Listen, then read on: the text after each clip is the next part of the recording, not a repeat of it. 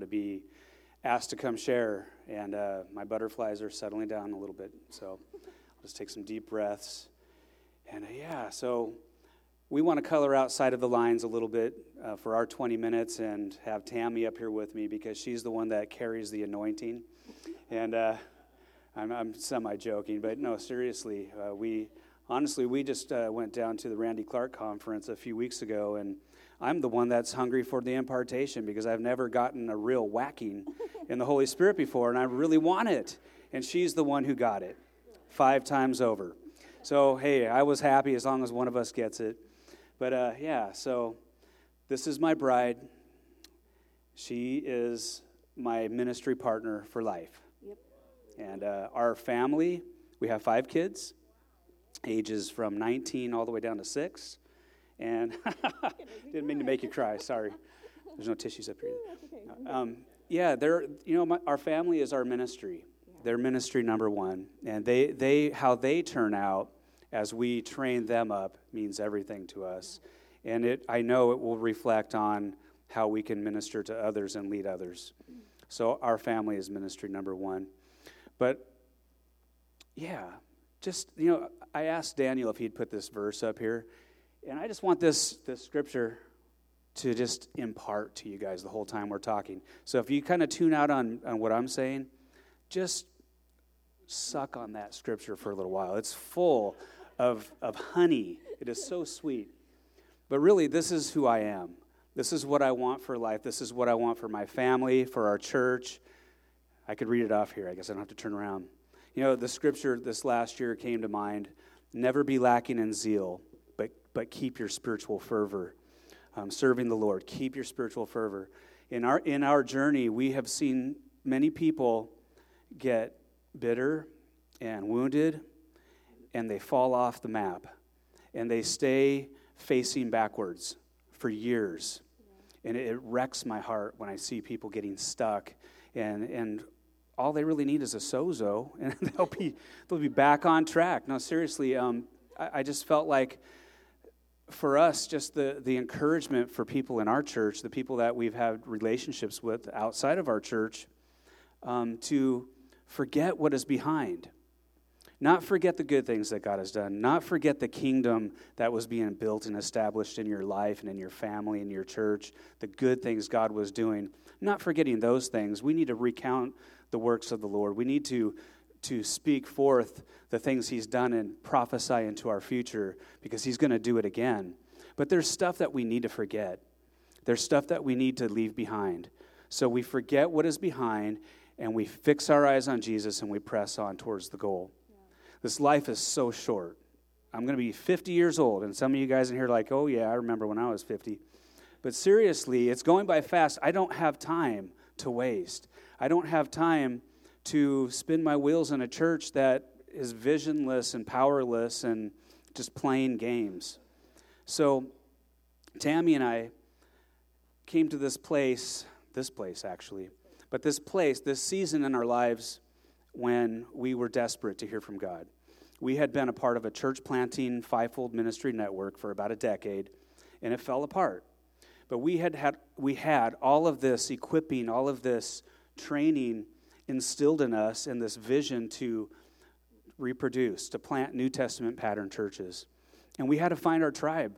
We really didn't know what to do. We were just trying because we wanted to keep our passion boiling hot.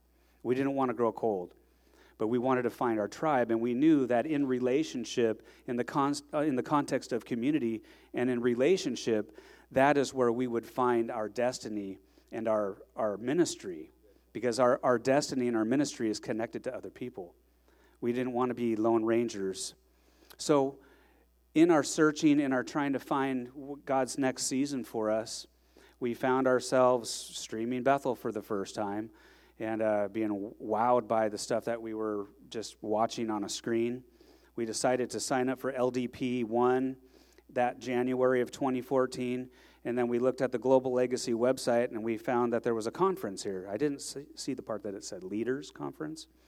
We weren't pastors of a church. We just were hungry. And never have been in a prophetic environment. We had a good hunch that we would probably experience potential for being prophesied over, but we didn't know. But we were hungry to hear from God. We needed to know where we needed to aim our sights. So in this place, in this house, 4 years ago, the very first evening we were here, we got messed up, big time. We had one of Paul Manwaring's team people, actually his spiritual daughter, Crystal Gowan, approached Tammy and I, and she said, I feel like God says you're here for clarity, direction, and you were to go plant that church. And we about fell over. It was amazing. And not to go into too much detail about that time, but Tammy might want to. Let me just say real quickly, that began a journey and a relationship with this house. And I'll just let you talk. Yeah, we came, we were like, God, we need to know. We have to hear clear from you what we are to do. Because I'm like, oh, let's just go plant a church. We're not going to find what we're looking for. And he's like, wait a minute, we have to know it's God. And I'm like, so we came, we're like, we have to know. We have to know. And I don't think it'd get any clearer. And then we had a prophetic session with you, with Teresa. And she's like, I'm hearing church bells and I see a steeple. Are you wanting to plant a church? And we had 3 days of this. And we were just like, okay, we know what we're supposed to do now. So it was awesome. So a major part, I just want to shift from the wonder of what God did that 3 days here, because we did leave this place with this seed burning inside of us that would carry us through the empty living room house meetings when it's just us as a family worshiping. And we were good with that as long as he showed up, as long as we had the presence of God coming and filling our house, as long as we were growing in our understanding of who he is and his kingdom and the spiritual realm of his kingdom, filling our home, filling our lives, shifting our perspective, raising our perspective up higher to have kingdom mindsets. I mean, just all of the journey has been so rich, even in the small season. And we're still, I think, in the small season. And so I do value that scripture that says, don't despise the days of small beginnings, because there's life in it. There's joy in it. We're not looking so far ahead and coveting numbers and neglecting the now moment. We're going to enjoy what he's given us now and make the best of it. But in our time here, God fulfilled a need that we had, because we had been trained, and I won't even try to talk nearly anything about what the fivefold ministry is and the apostolic and the prophetic foundation with Jesus Christ as the chief cornerstone. I actually had a whole bunch of scriptures lined up just to kind of reference, but Michael's taking care of all that stuff. But Tammy and I knew that in Ephesians it says that the church would have the foundation of the apostles and the prophets, with Jesus Christ being the chief cornerstone. We understand that there's the fivefold ministry, that there is a need for apostolic and prophetic input. So we came into this place with this new call to actually go forward and plant the church, but we knew we needed an apostolic father. And we had no idea what God was going to do in our relationship here. But this church and this couple and their team have become our family, our home away from home, and they're our cheerleaders. And so if anything that we could say to encourage anyone in this place today, to embrace apostolic fathers and mothers, embrace the prophetic moms and dads, embrace those people and invite them to speak into what you're doing. You know, I think there's just hints. We talk so much about orphan spirit and catching the father's heart. But I think there's that little bit of that orphan spirit that we kind of hang on to because we don't want anyone to tell us what to do. And I'm so grateful these guys don't tell us what to do. They just have really good wisdom and suggest maybe thinking about trying this. But it's totally up to you. And I just love that because there's no heavy-handedness. There's no overwhelming pressure. So anyway, we have been off on a good start. We've got our foundation. We are building what we feel that God has taught us over the last 15 years, how a healthy church would be established, that we would have an apostolic, prophetic foundation. And as a church, we highly value the presence of God, obviously. I mean, that's kind of a no-brainer in this conference because everyone here loves the presence. And we don't want to do this We don't want to play church. We don't want to spin our wheels. We don't want to waste our years trying to do something that he's not in. If he's in the center of it, if he's given the free reign of leading our meetings and we just follow hard after what he's doing, what he's saying, then I think we're going to go in a good direction because he will be our centerpiece. He will be our reward. He's our inheritance. So the presence of God is number one of our core values as a church. And number two, he's been talking about it today and yesterday, family. We had been ruined for anything less than church being family. We had experienced a move of God where the church started to function in that family atmosphere, where there was this recognizing of mothers and fathers, sons and daughters. We actually valued doing life together. That church wasn't just a place where we show up and stare at the back of someone's head for an hour, 2 hours, and then walk out the door and never get to know anybody. We understand that God's intent is that the church would be a representation of heaven's family, that there would be intimacy, there would be vulnerability, transparency, that we would allow people into our lives, and that we would invite people to speak into our lives. I mean, who wants to wait until someone has to speak into your life? Why not invite it? Why not say, hey, I feel like I'm doing pretty good. I look in the mirror and I feel like I'm okay, but do you see anything? Come over to my house, spend some time with me. Is my wife shining? Does she have a crown on her head? Am I husbanding? Is that the right word? Am I being a good husband? Am I husbanding well? Is she wifing me good? Look at my kids. Do they just want to get away from me? Do they tremble in the corner? Do they have, black and blue marks all over their faces? Heaven forbid. But to invite people in, that church would become family. And there's nothing that I want more for my family, for my sons and daughters, and for spiritual sons and daughters than to be firmly rooted and established in a family. Psalm 68:6 says, God sets the lonely or the solitary into families. And I want my kids to grow up and love the church and understand the extremely high value of being a part of a church family. That their husbands, my daughter's husbands, will be men that want to be known and want to be accountable to leaders in the church and to the fellow brothers and sisters, that they will actually rise up and show commitment to just being there even. Showing up to a meeting is really important, especially when you're small like our church. When one family's gone, we feel it. But just being there, it just shows that you value the family of God, that you value the corporate representation of his family, and you value his presence. So we value, first of all, the presence of God, the family of God, and this thing that's kind of newer to us, and that's honor, this culture of honor. We've realized over the last 4 years that we don't have to look for everyone's dirt. We need to learn how to look for the gold because we all have dirt. We need to give grace to people the way we would want someone to give grace to us, because Lord knows we don't give as much grace to other people as we would want to give ourselves oftentimes. But we want to learn how to look for the gold. We want to learn how to honor people and have that kind of environment in our church family. Do you want to say something?